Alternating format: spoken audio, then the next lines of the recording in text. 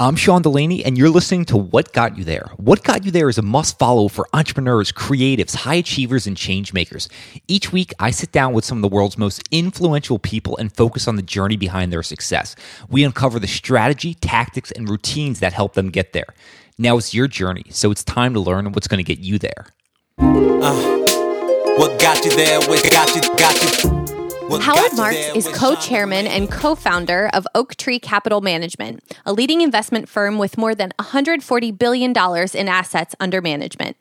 Howard is a legendary value investor and has shaped Sean's thinking on investing and life through his books and memos that Warren Buffett has said, "When I see memos from Howard Marks in my mail, they're the first thing I open and read. I always learn something." On this episode, Howard shares his philosophy on spotting patterns, risk learning, developing a great partnership and firm, being a contrarian, why he's changing his investment style after 50 years, and so much more. Anyone looking for a new job this year? Or are you a company who's looking to hire great talent? If so, you might want to check out the job hiring platform Culture Finders. I'm sure you're thinking, what's different about Culture Finders compared to the other job hiring platforms? Well, other platforms only focus on your job skills and trying to match you with as many companies as possible.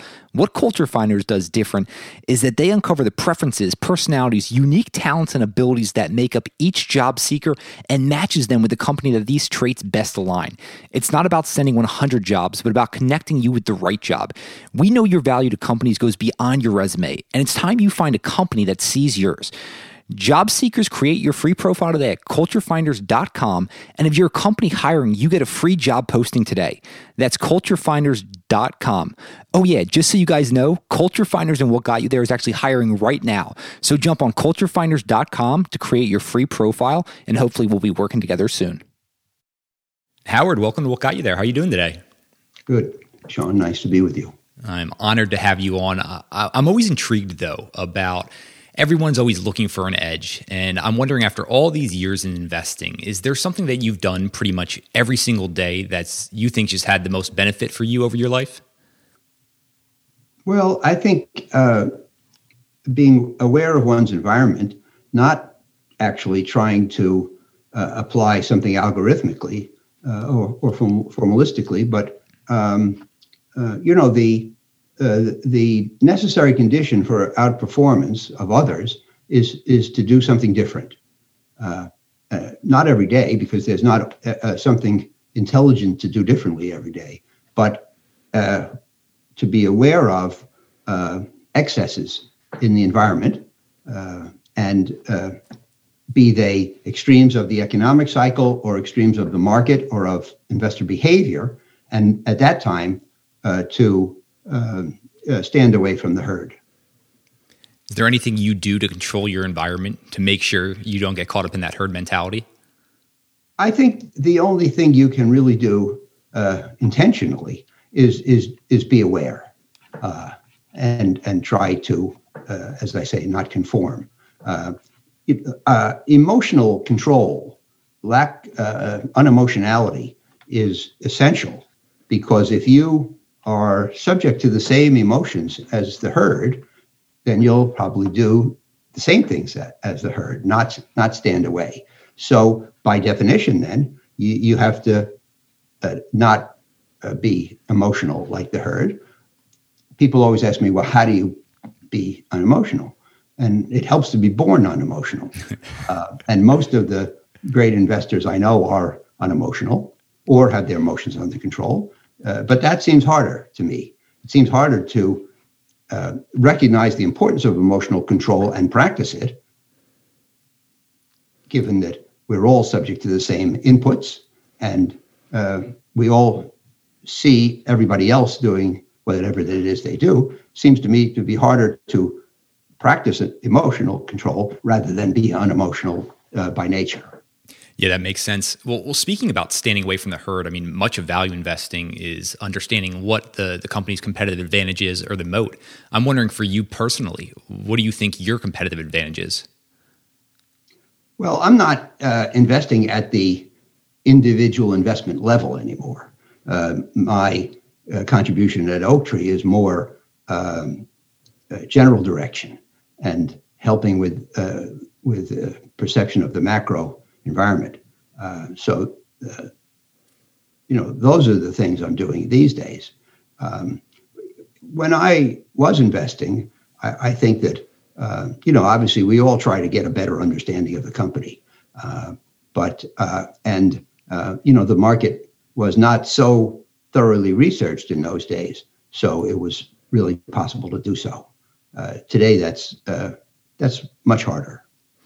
So it sounds like that advantage has transformed as Oaktree's grown and gotten bigger. So I'm wondering, the competitive advantage of Oaktree, as you guys have grown bigger, has that become more of an advantage, or has that competitive edge become more difficult? Well, Oaktree is big, but our individual strategies, we have 25 different strategies, and each of those, by definition, is not so large. If we have 25 strategies, which until a year ago added up to 120 billion, that means on average they were only 5 billion, which is not huge in the investment business. And it's really the size of the strategy, the amount of money we had to manage in each strategy, that constrains one's selectivity and agility. So if you look at the record, it sounds big to have 120 billion, or now, we had a very good year, and now we're up to 140 billion. But 5 or 6 billion per strategy is not a lot of money on average. And obviously we have strategies that are 20 or 30 within the 140 total. But we have limited our assets under management. And if you look, a year ago we were 120, and I think 6 years ago we were probably also 120. And we thought that the last few years have not been a good time to increase our assets. Most people have increased their assets substantially because they could. And of course, the more assets you take, the more you get in fees. But we have not increased our assets because we thought it wasn't a great time to increase assets. We were concerned that the market was vulnerable. What we thought was that the market outlook was that there was a great deal of uncertainty. Prospective returns were low because interest rates were very low, and that's what dominates that condition. Asset prices were full or high, not bubble crazy, but high. And many people were engaging in what I call pro-risk behavior in order to try to make a good return in an environment that offered low returns. The main way to do that is to do riskier things. So if you look at those conditions, uncertainty, low returns, high prices, pro-risk behavior on the part of others, that's not a great time, in my opinion, to invest.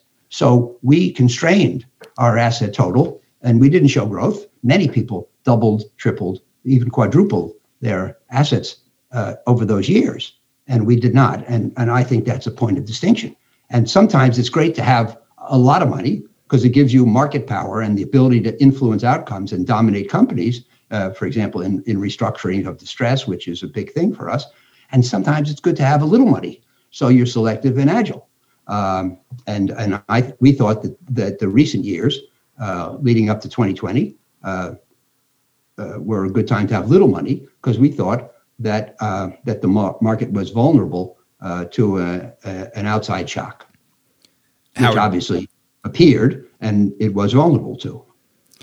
I'm wondering, Howard, would you have been able to do this earlier in your career? No, I don't think number one, I hadn't seen so many cycles, and so I didn't have the what you might call pattern recognition ability, and I'm not sure I would have had the confidence to make that decision. I'm not sure I would have understood its importance.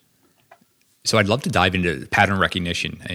Anyone who's familiar with your work clearly understands you've got an above average ability in terms of spotting patterns.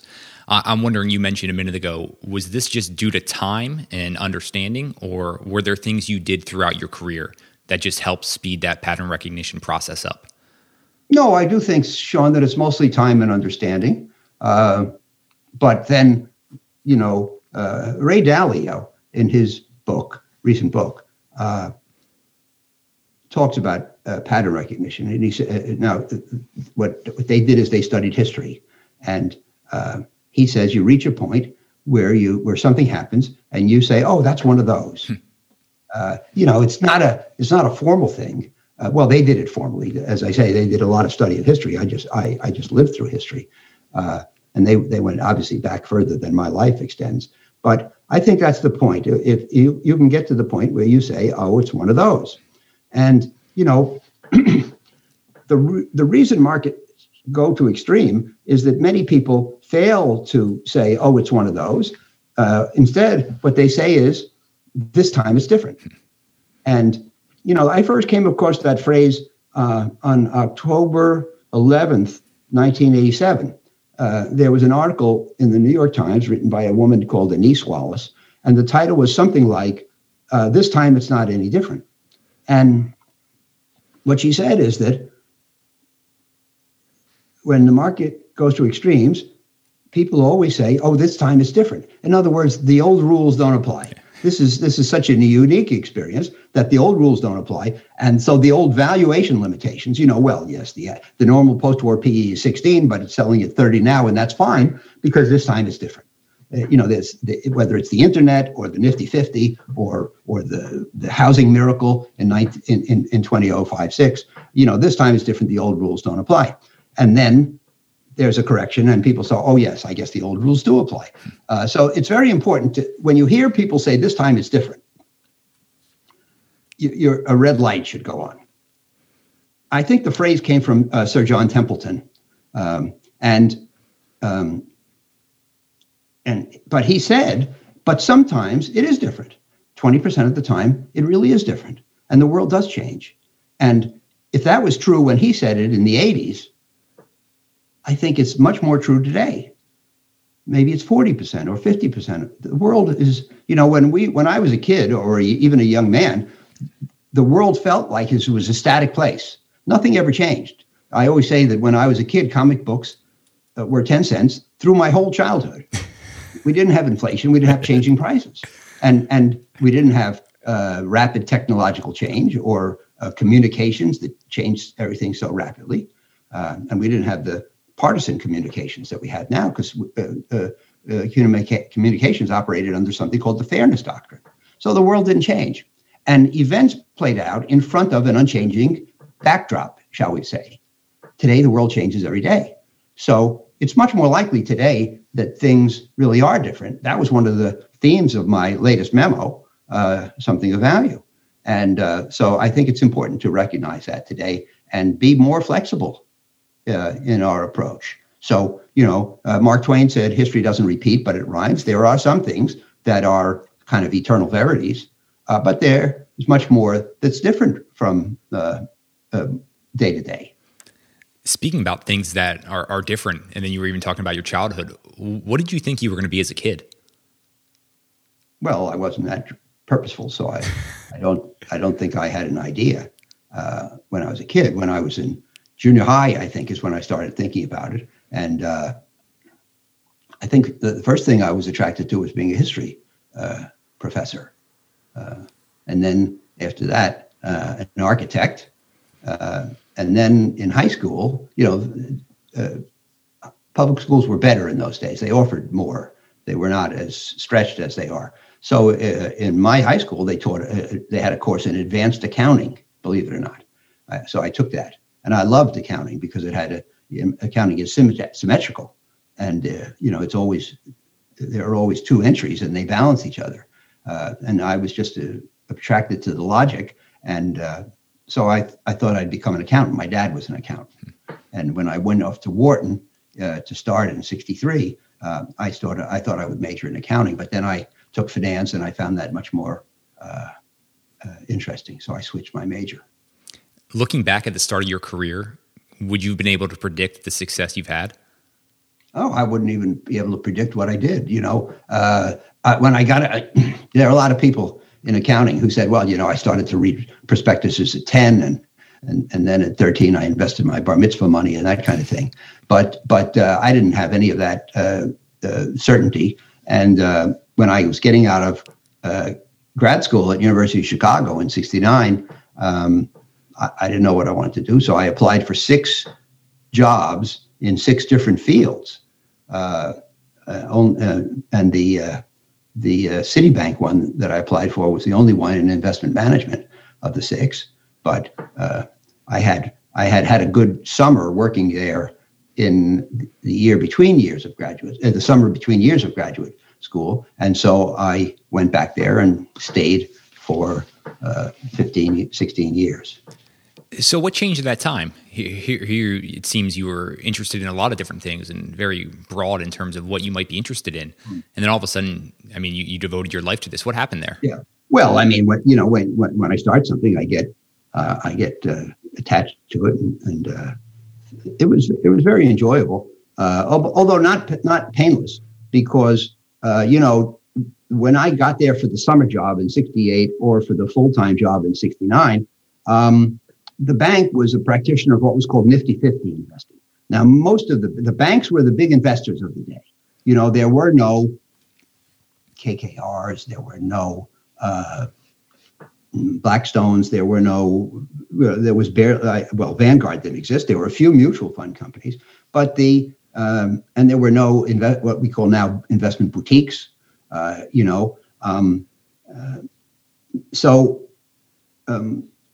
or hedge funds.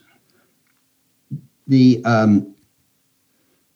banks did most of the investing of the time. Bank trust departments, they were called, and that's where I was working. And most of what we called money center banks, that's what I'm talking about here, the ones in New York and so forth, mostly New York and Boston. They did the investing, and most of them were devotees of what was called Nifty 50 investing in the stocks of the 50 best and fastest growing companies in America. Now, this was a kind of company that really came into existence after the war. And thanks to advances in technology and also marketing, you had companies like Xerox, Kodak, Polaroid, IBM, Hewlett-Packard, Perkin-Elmer, Texas Instruments, Merck, Lilly, Coca-Cola, AIG, Procter & Gamble, that grew faster than the other companies. You didn't have these rapid growing companies in the 30s or before. And of course, not much was invented on the civil side during the war. So this was a post-war development, and mostly 60s on. And so people went crazy over these stocks. They were considered to be such good companies that A, nothing bad could ever happen, and B, there was no price too high for these stocks because of their wonderfulness. And so if you bought them the day I got there for my first job, 69, and if you held them diligently for 5 years, by the end of 74, you lost almost all your money. And in the best companies in America. And so, I was associated with that. By that time, late 70s, I was, by 75, I was the director of research, and I was just a kid. I was in my 20s. But, for some reason, I was able to do that before my 30th birthday. And so I was associated with the Nifty 50 practice at Citibank. And the outcome was terrible. The clients lost almost all their money, and we were rather undiversified. We mostly had only that. So I always say I'm lucky I didn't get fired, but I did lose my job as director of research because they brought in a new chief investment officer to pull us out of the slump, and he brought in his own director of research eventually. And so, but he didn't say that I was fired. He said, "What do you want to do?" And I said, "Well, I'll do anything except spend the rest of my life choosing between Merck and Lilly, because I believe in market efficiency, and I believe that you can't differentiate. If you offered me $1 million at the end of a year for saying which Merck or Lilly is going to outperform in the next year, I couldn't do it. Nobody can do it more than 50% of the time by flipping a coin." And so he said, "Well, I want you to start portfolio in convertible bonds." They had a convertible bond portfolio where he at his old job, and Morgan, what was called Morgan Guarantee at the time. And so I did, and I loved it. And I went from running a huge department with a big budget and I think 75 people to working alone with no budget and no organizational importance, and I loved it. And then I got in the summer, August of '78, I got the phone call that changed my life. It was the head of the bond department saying, there's some guy named Milken or something out in California, and he deals with these things called high yield bonds. Do you think you can figure out what that is? And so, I was smart enough to say yes and try to keep my job. And I got involved with high yield bonds at the beginning of high yield bonds. And as Malcolm Gladwell says in his book Outliers, it's great to be first in line. It's great that's what he calls demographic luck, to be at the right place at the right time.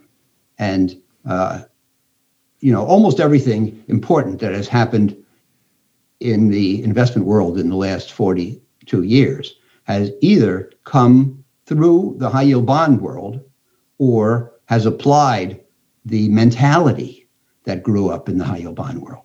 And I was lucky to be there at the beginning. Now, however, so here we are. You invested in the best companies in America in the end of the 60s, early 70s, and you lost almost all your money. Now I'm investing in the worst public companies in the world, and I'm making money safely and steadily. So I drew two conclusions. It's not what you buy, it's what you pay. Almost anything, let me say this, there's nothing so good that it can't become overpriced and a bad idea. And there are a few things so bad that they can't be underpriced and a good idea. It's not what you buy, it's what you pay. And the corollary of that is that good investing is not a matter of buying good things. It's a matter of buying things well. And if you don't understand the difference between buying good things and buying things well, then you shouldn't be doing this. It's all a matter of buying things well. And these were my two revelations at the time, and they really shaped what I've done since '78. We were talking about pattern recognition earlier. When you come across one of these revelations, I'm wondering what that looks like for you. Well, as I said, I spend most of my time thinking about the market in this regard rather than selecting individual companies or securities. So I think that the pattern is to say, to find when things are overpriced, which is usually a function of there being too much optimism and excesses in the environment, in the physical environment, and then too much optimism about what's going on, or too much pessimism when there are craters in the environment and too much pessimism about that. I use a lot of adages, some of my own creation, but mostly other people because they said it so well. And in the early 70s, I was a member of something called the Third Thursday Group, which met on Wall Street for lunch on the third Thursday of every month. And it was for directors of research and senior investors and that kind of thing. And I met a lot of very able people much older than me, and they shared their wisdom. And somebody said to me, one of the first smart things I remember hearing is there are three stages to a bull market. The first stage, when very few people, only a gifted few, understand that there could be improvement. The second, when most people accept that improvement is actually taking place. And the third, when everybody believes that things can only get better forever. And it is which stage we're in and which feelings people are guided by that really determines the status of the market. So are people being too pessimistic in the first stage? That's when you get bargains. Or too optimistic in the third stage, which is when the excesses on the upside are taking place, and when you can really get killed if you participate. So it really comes down, Sean, to a question of how much optimism is there.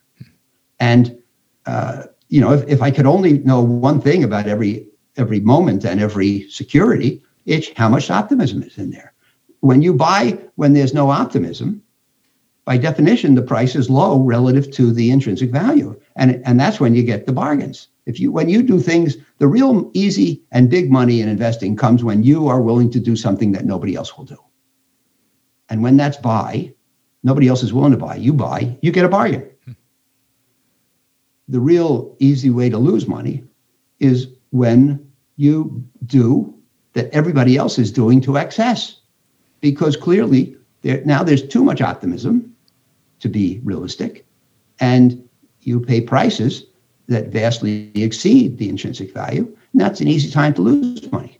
So, I work on that. Now, that's qualitative, and there are quantitative things as well. Valuations, PE ratios, bond yields, yield spreads, capitalization rates on real estate, enterprise values on private equity purchase. These are quantitative, but they can mislead, and especially now in this period of great change, the historic valuation ratios may not be that meaningful, and that was another important theme of the recent memo. Yeah, you need to be non-consensus and right. You mentioned at the Third Thursday lunches, I love this. You just mentioned a little bit of wisdom you happen to pick up there. Any other really meaningful lessons that you picked up from someone much senior to yourself early in your career that just stuck with you all this time?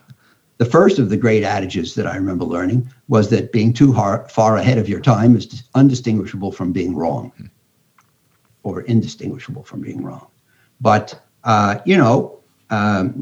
people turn negative because they see things in the environment that are going on that spook them.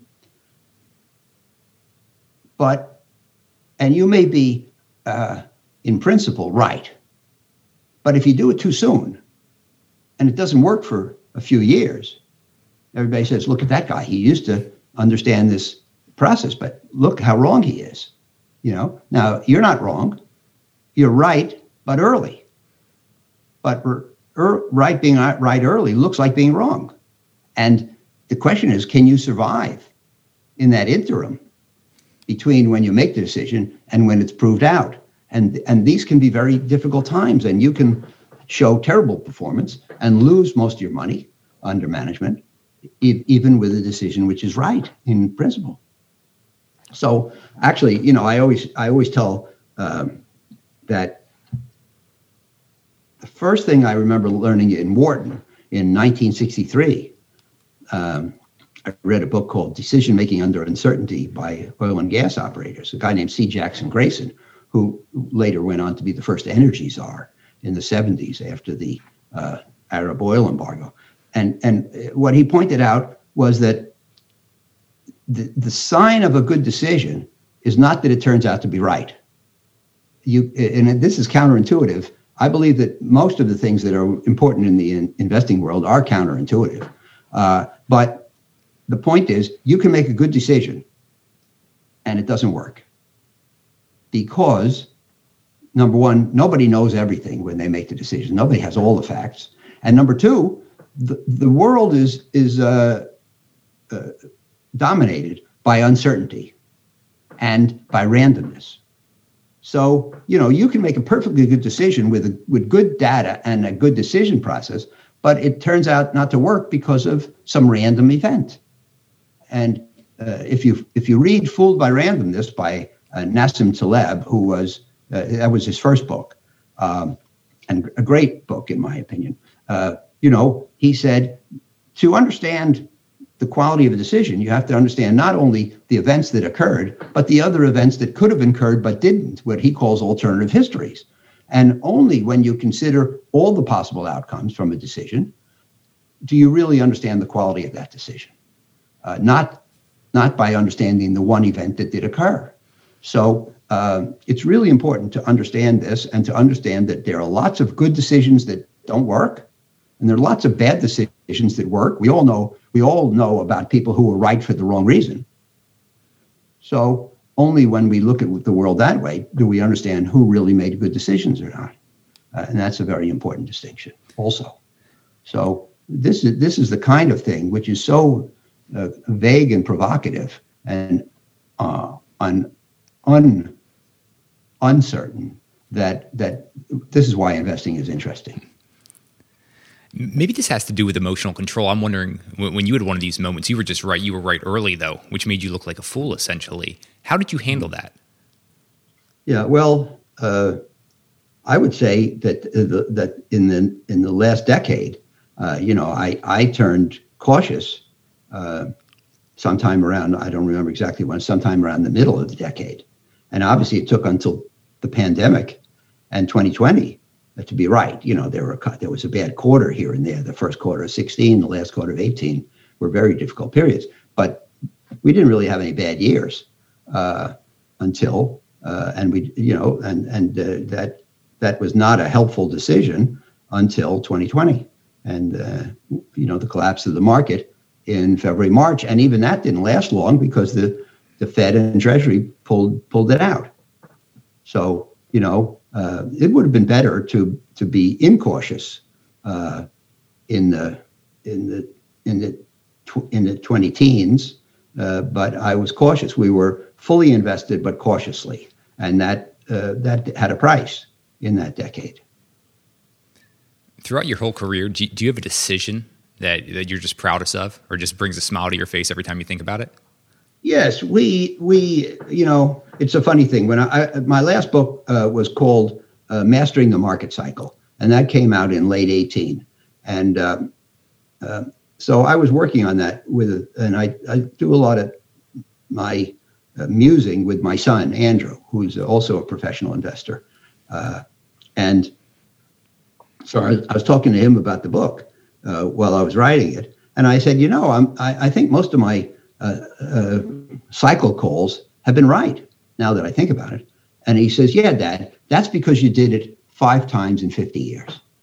You can't make a good decision every day. These calls of a peak or a trough at the extreme of bubble and crash or high and low, bull and bear, the decisions, the logic is clear and I think compelling, and the probabilities are on your side. The probability of being right is high. But if you do it in between, you try to do it every day or every week or every month, you try to do it when the market is 2% overvalued or 4% undervalued or something, it's very hard to be right. And so, I have done it maybe 5 times in my life, and they generally worked out very well. But probably the best is that, and it helps, by the way, not to do these things on your own, but to do them in partnership with somebody else who sees the world the way you do. And, kind of like Buffett and Munger or something like that. And, I've been lucky to have a partner named Bruce Karsh, who is my co-founder of Oaktree, worked with me at Trust Company of the West, joined me in 86. Together we started, I think, the first distressed debt fund from a mainstream institution. Oh, no, he joined me in 87. And we started the first distressed fund from a mainstream financial institution in 88. And this has been, that was at TCW. And this has been one of Oaktree's most successful strategies since 88. We're almost 40 years together now.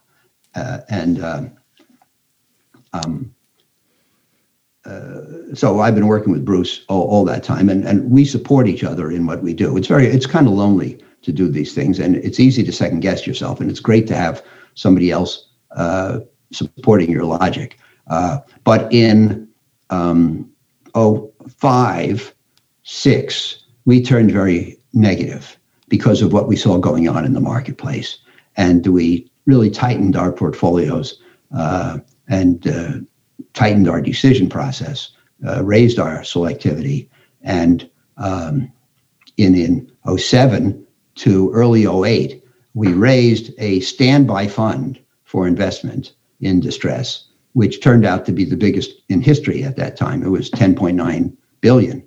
Our funds up to that point had been 1 or 2, maybe 3 billion.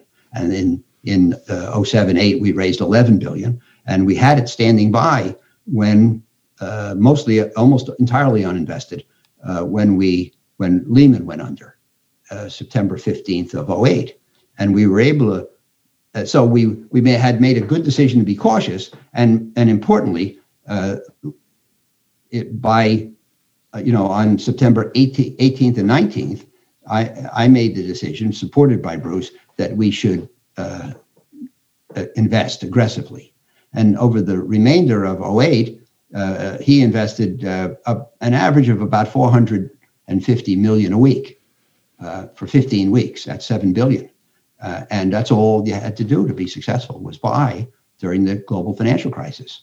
And it kind of didn't matter what you bought, because everything was vastly underpriced and almost everything recovered fine. There were very few bankruptcies. And so the only thing that mattered was that you bought. And we bought a lot. We had much more money than anybody else, and we put most of it to work in those 15 weeks, $7 billion out of 11. So I think that was our best call. And I write the memos to clients, and the great thing is that I don't have to say to people, "Well, yeah, I knew it," and they say, "Yeah, sure you did." You can read the memos.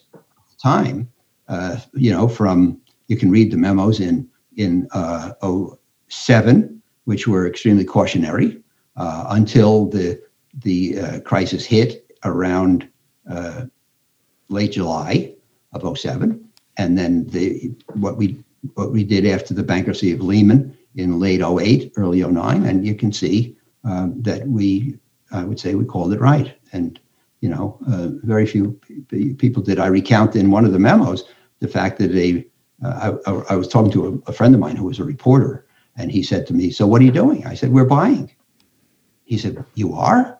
Like, what are you, crazy?" And it turned out to be the right thing. So it's very satisfying and financially successful. Yeah, non-consensus and right once again, and prepared for those alternative futures. You mentioned your son, Andrew, and believe me, we're going to dive into your latest memo because I love how deep you went on your own thinking. But Andrew's my age. I'm wondering, the advice you're giving to him, what do you wish you did more of earlier in your career? Well, I've been too conservative, and he explained to me, and I put in the memo why he thinks I was too conservative, which I had parents who lived through the Depression and were scarred by it. They were adults during the Depression, not children. That's not the important thing of being a child. If you were an adult, you knew what was going on. And so, all my life, they would say things like, "Don't put all your eggs in one basket and save for a rainy day." And, cautionary things like that, which influenced me. And then, I was scarred because my first half decade or decade in the investment business were, affected by the crash of the Nifty 50. And that had an influence, I'm sure. And then the fact that my greatest successes have come from, spying excesses in the market, excessive bull markets. So that became kind of a pattern recognition that resulted in knee-jerk conservatism and skepticism. So I think that, I obviously,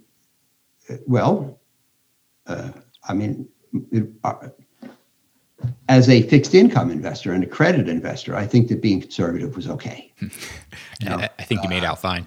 Well, yes, and in our fields, the premium is on conservatism because being an optimistic and aggressive fixed income investor is almost like an oxymoron. You have to have a bias towards conservatism when you do fixed income. But, and I always say that if my boss, Peter Vermillier in 1978, rather than say, "I'd like you to start a convertible bond fund," had said, "I'd like you to start a venture capital fund and find Amazon when it comes into existence," I would have been a disaster because I'm not an optimist. I'm not a dreamer. And it wouldn't have fit my personality. And one of the most important things is to invest as it's right for you. And, for a chicken to try to be aggressive, or for a cowboy to try to be conservative is challenging. So I was lucky because I fell into what was right for me. Howard, this is a point I really want to hit on. Know thyself. They could be the most important words in investing. Yeah. I'm wondering how you were able to go against the grain at times and really, truly understand who you were. Yeah. Well, I think that, first of all, I certainly didn't know who I was in the 60s or the 70s. And, you figure it out after a while, and if in the 80s you would have said to me, what are you good at? I would have said, I'm good at being analytical and quantitative analysis. And, I learned in the 90s and certainly this century that what I was really good at was more qualitative and conceptual, and seeing the patterns in the market,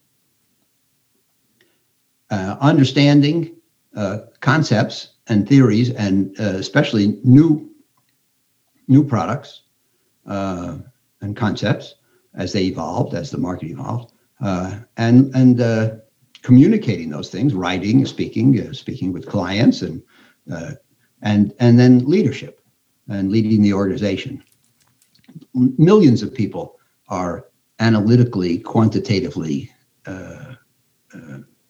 capable, numerate, but I think that, and I was fine at that, but I think that these latter things, which are more qualitative and conceptual, were really my strength. And there's my favorite quote of all is from an English writer called Christopher Morley, and I've never used this in a memo because it's never been appropriate. But he said, "There's only one success: to be able to live your life your way," which is a great concept. But the key for most people is to figure out what their way is. And you have to see what really are your strengths and your weaknesses, and what it is that will make you happy and what will make you unhappy. Figure out your way. I love it. I'm so intrigued then with your latest thinking. I know you write about uncovering a bias of your own, and that's usually assuming towards mean reversion. How difficult this late in your career, when you've had so much success, is it uncovering that bias and then not only facing it with your son, but then writing about it publicly? Well, it's very hard to do it yourself. It's another thing. I talked about how successful my work with Bruce Karsh has been. It's another example of the desirability of help. Many of us only understand ourselves when we go to a shrink, when we have gone to a shrink, or when we've had lengthy talks with a priest or a rabbi, or with our wives, or with our best friend. It's hard to do it on your own, because you want to understand your biases, but your biases keep you from understanding your biases. And this is very important. So living with Andrew and his family for much of the pandemic was the help I got. And he's very different from me, and he's extremely insightful, and he has a very high emotional IQ, and he helped me to see these things. And we spent a lot of time, and so I learned the easy way, which is with help from him and pointing out these things about me, myself, and my biases, my history, and about value investing and keeping an open mind and trying to be modern and so forth. And some of it I learned the hard way, and I recount in the appendix to the memo a kind of a synthetic dialogue between the two of us, and he says, well, I've got this and it's up this percentage. And I said, well, are you going to sell some? He said, well, it's a great investment. Why would I sell some? I would say, because it's up. He says, well, why should I sell it? Because it's up. I said, well, it could go down. He says, well, I hold it because I think it's going up. And so I'm going to continue to hold it because I think it still has a lot of potential. And, about 5 or 6 years ago, I wrote a memo, maybe it was 6 or 7, about liquidity in the market, because everybody was talking about the fact that the liquidity was down because the banks had been removed from the investing process by the Volcker rule, which said that they couldn't make risk investments for their own account because they were kind of public institutions, and the government had an implicit promise to bail them out if they got into trouble. Well, why should banks be able to make aggressive investments for their own account and get rich if it works, but then get bailed out by the government if it doesn't work, which makes a lot of sense. So, so the point is that, let me think for a minute.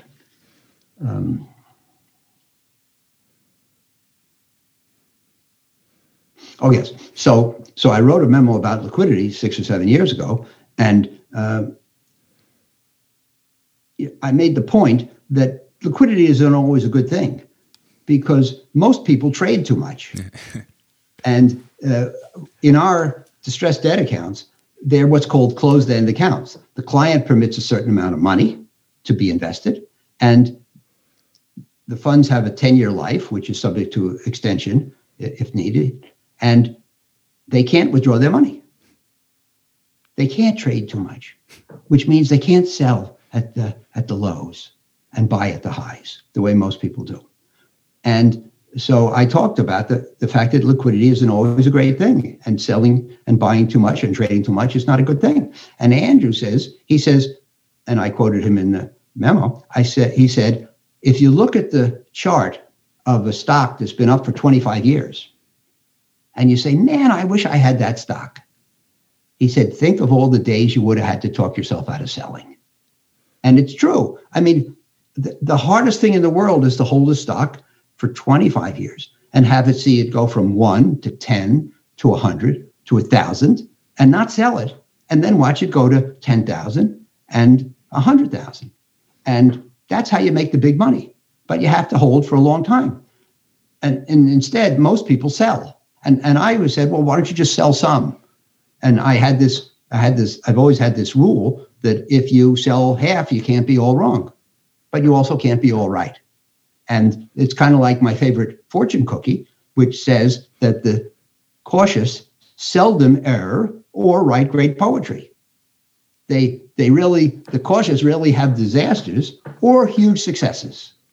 And that was my experience. But of course, in fixed income, there's no such thing as a huge success because the returns are asymmetric. You can't make much, but you can lose a lot.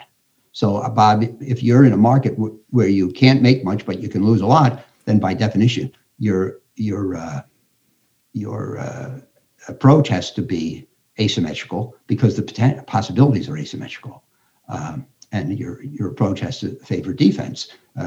Graham and Dodd in the Bible Security Analysis in 1940 called fixed income investing a negative art. You succeed not because of what you buy, but because of what you exclude from a fixed income portfolio. So the point is that to hit the big successes, you have to hold for the long term. And, Andrew and I had that conversation all the time. I would say, well, why don't you just sell a little? It's called taking profits. And he said, no, I'm going to let this run. And of course, so far, he's right. That certainly must be satisfying.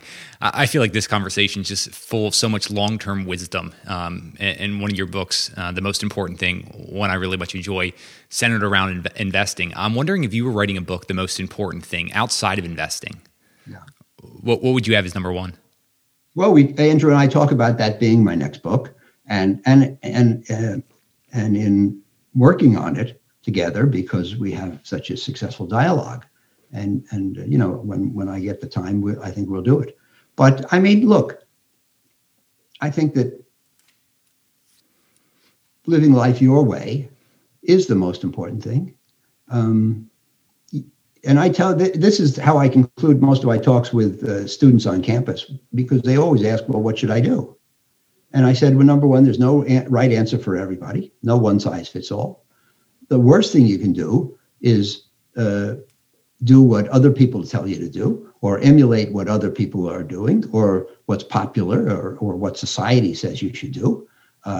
And certainly you shouldn't choose a career because you can make the most money. I mean, for most people, that's not going to end up successful. You have to live your life your way. And of course, the challenge, as I say, is to figure out what your way is. And when I'm talking to people at Wharton or Harvard Business School or Columbia or these great schools, most of them have enormous ability. They're very intelligent. They wouldn't be there if they weren't special kids. And they can accomplish, most of them, what they set out to do, especially if they invest within their skill set. But the hard part is figuring out what it is that'll make you happy at a time when everybody, and I've seen these waves of careers. So there was a time, believe it or not, when most people wanted to be accountants because it was a very profession in demand. Then there was a time when everybody wanted to be a consultant. And then in the 90s, and maybe even, I guess, in the aughts, everybody wanted to be an investment banker. And now everybody wants to be a venture capitalist and a techie. And so, but I mean, obviously, what a terrible idea it is to choose your career because it's the one everybody else is choosing. Number one, it'll be crowded and competitive. And number two, it may not be satisfactory to you. So I always say to kids, the career you choose should play to your strengths and avoid your weaknesses. And it should be the thing that will make you the happiest. We only get one life, as far as I know. And what a mistake it is to squander it on something that doesn't play to your strength and make you happy, and something which is chosen just because it will make you the most money, unless that's the thing that'll make you happy. But I mean, that's my most important piece of advice. But, I have lots of observations on the world. You even mentioned when we were chatting before what you called the 2x2 matrix about, the fact that the things that work the best are the things that are unconventional and correct. It's a little hard to be unconventional. Most people don't do it naturally. And the things that are conventional are often the right thing because they're the thing that so many people have thought about and chosen to do. It's hard to be unconventional, and it's hard to be right when you're unconventionally. But when you do both, it's the most successful. That's one of the challenges in life. One of the illogicalities of life. This leads me to wonder about the start of Oaktree. And I've had a few young people in the investing space that are wanting to soon or hopefully someday go off on their own. And you hit on self-belief earlier. I'm wondering, how important was self-belief at the onset of Oaktree Capital? Well, it wasn't a great challenge for us, Sean.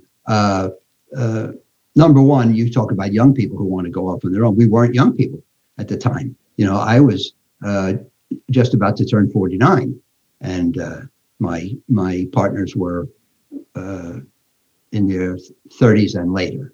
The youngest guy, I think, was 34 at the time. There were 5 of us who started Oaktree together, and we had worked at TCW together.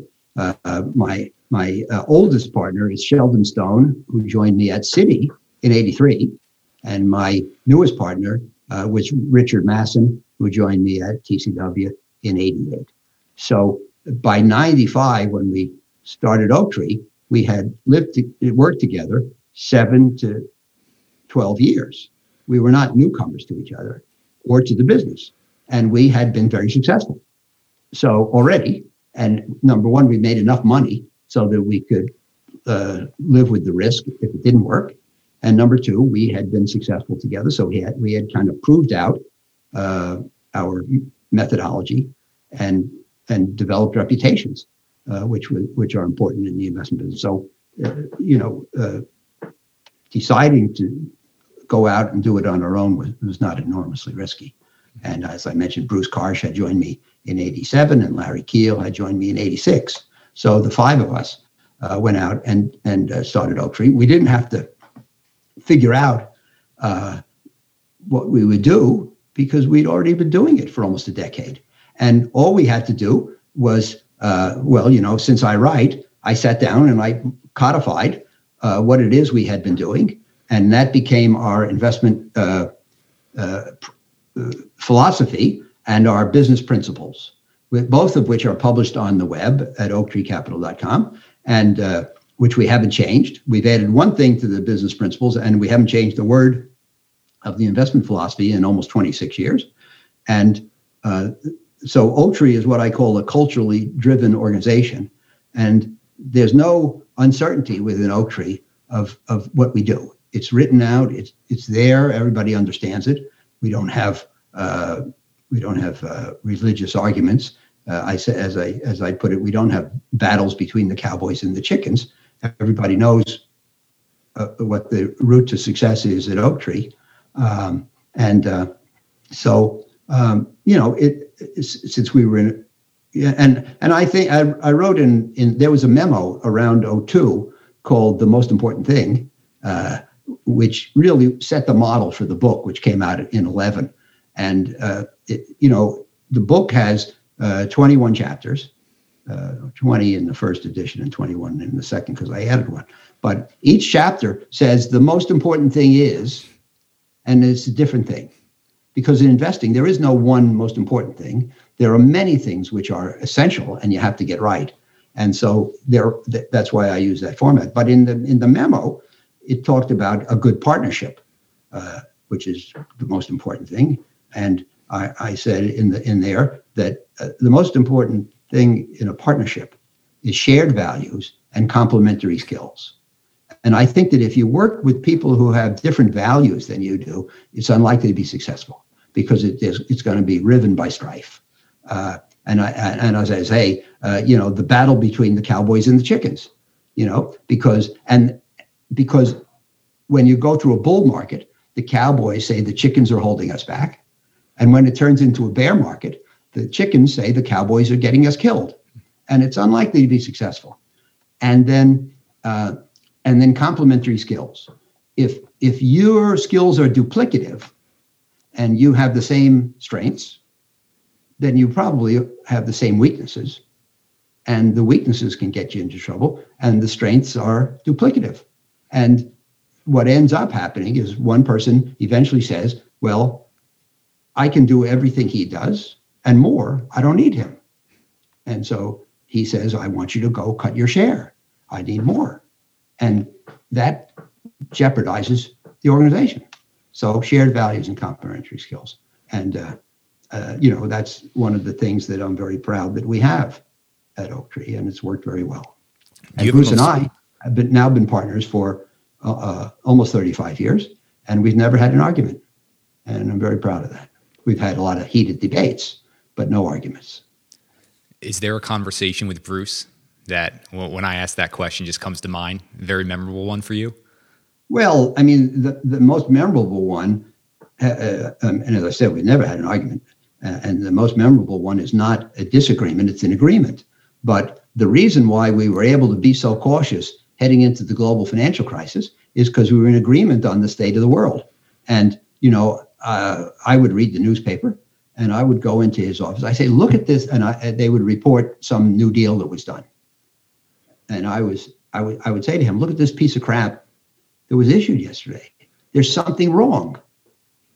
If a security so terrible and so punitive to the buyers can be issued today and can run into excessive demand, then there's something wrong with the market, because the market is supposed to be a policeman to issuance.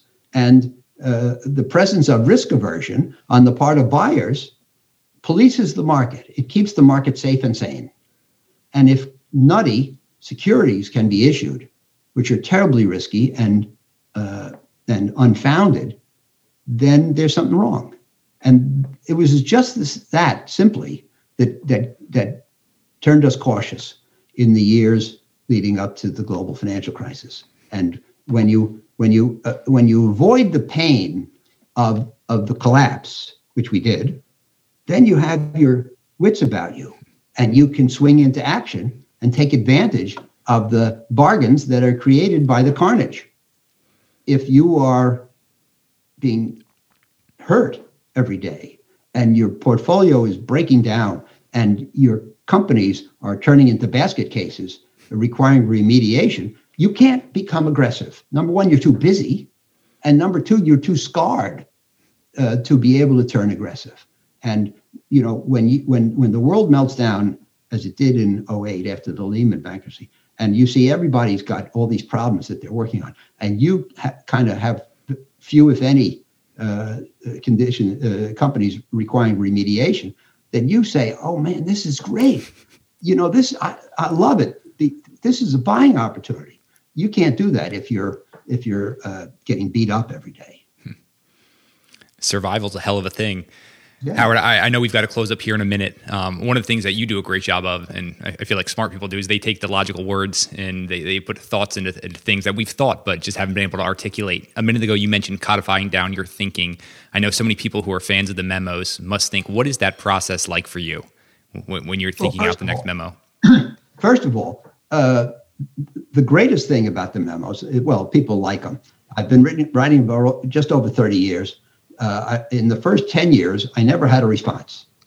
I never heard, not only did nobody say that was great, nobody ever said I got it, literally.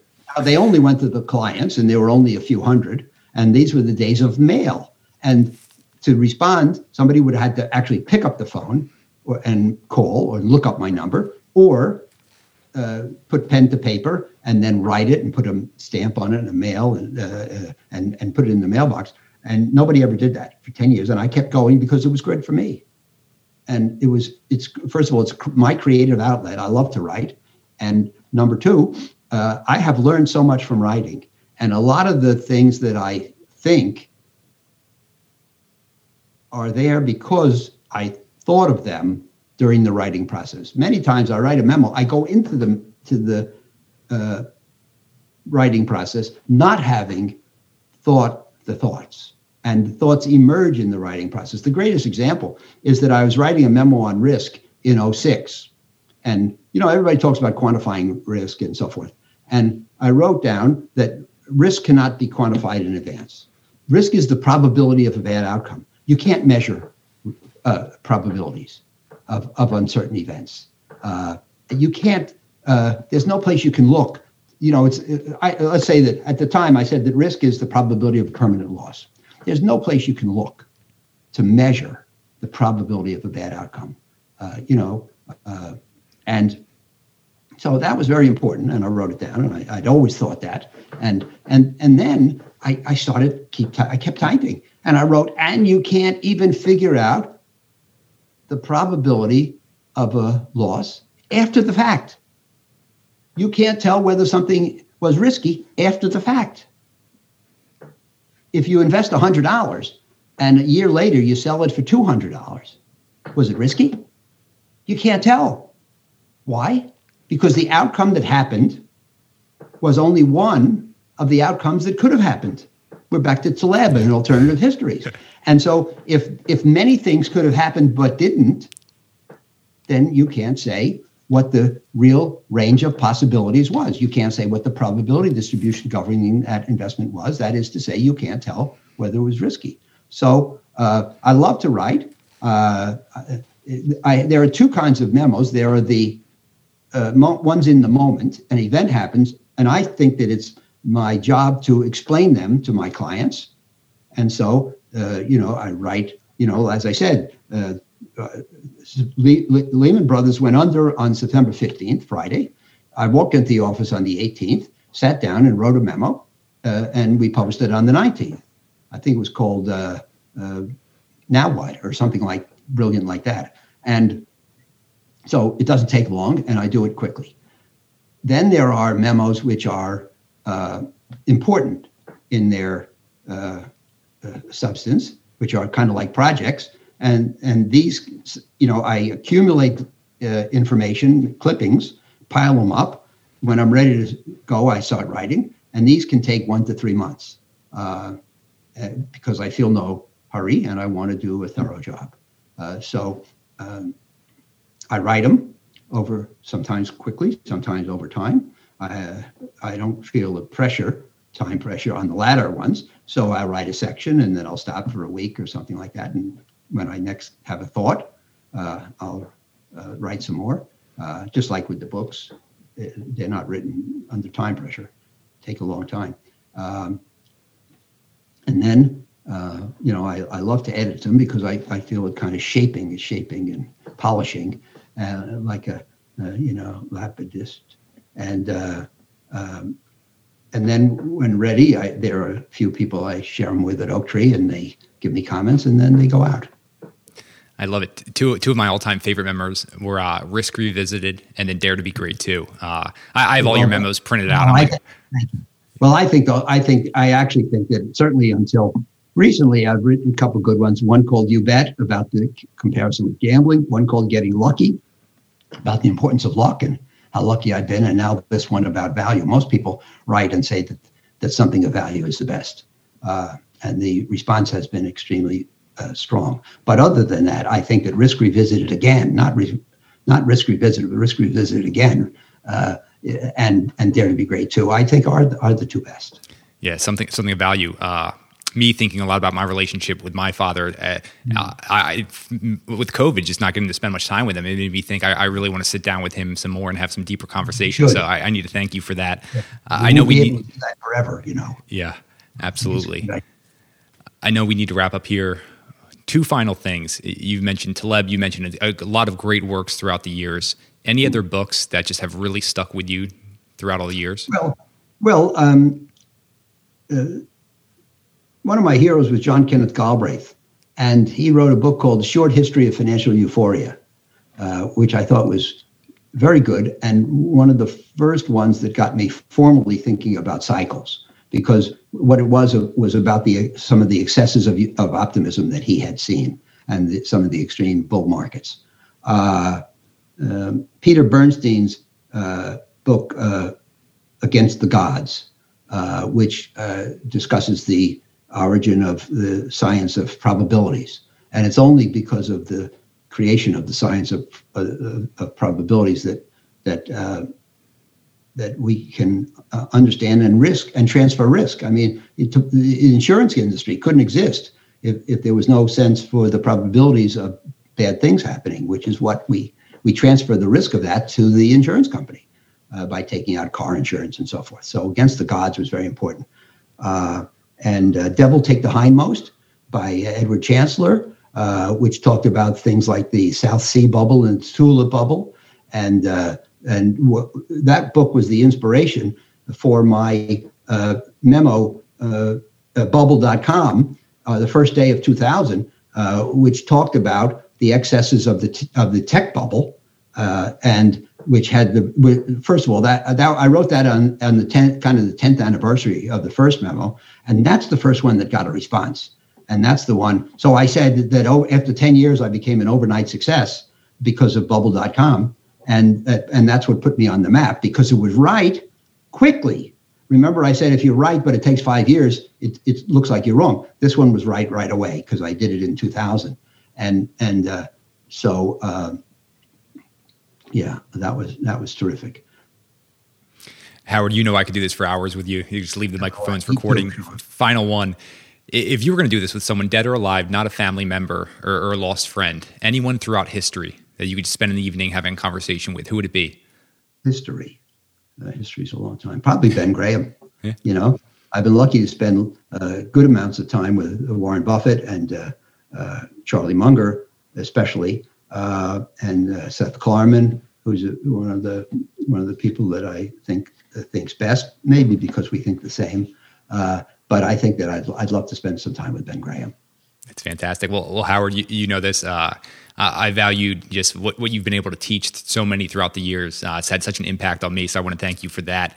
We're going to have all the books, all the memos linked up. Anywhere else you want listeners staying connected with you?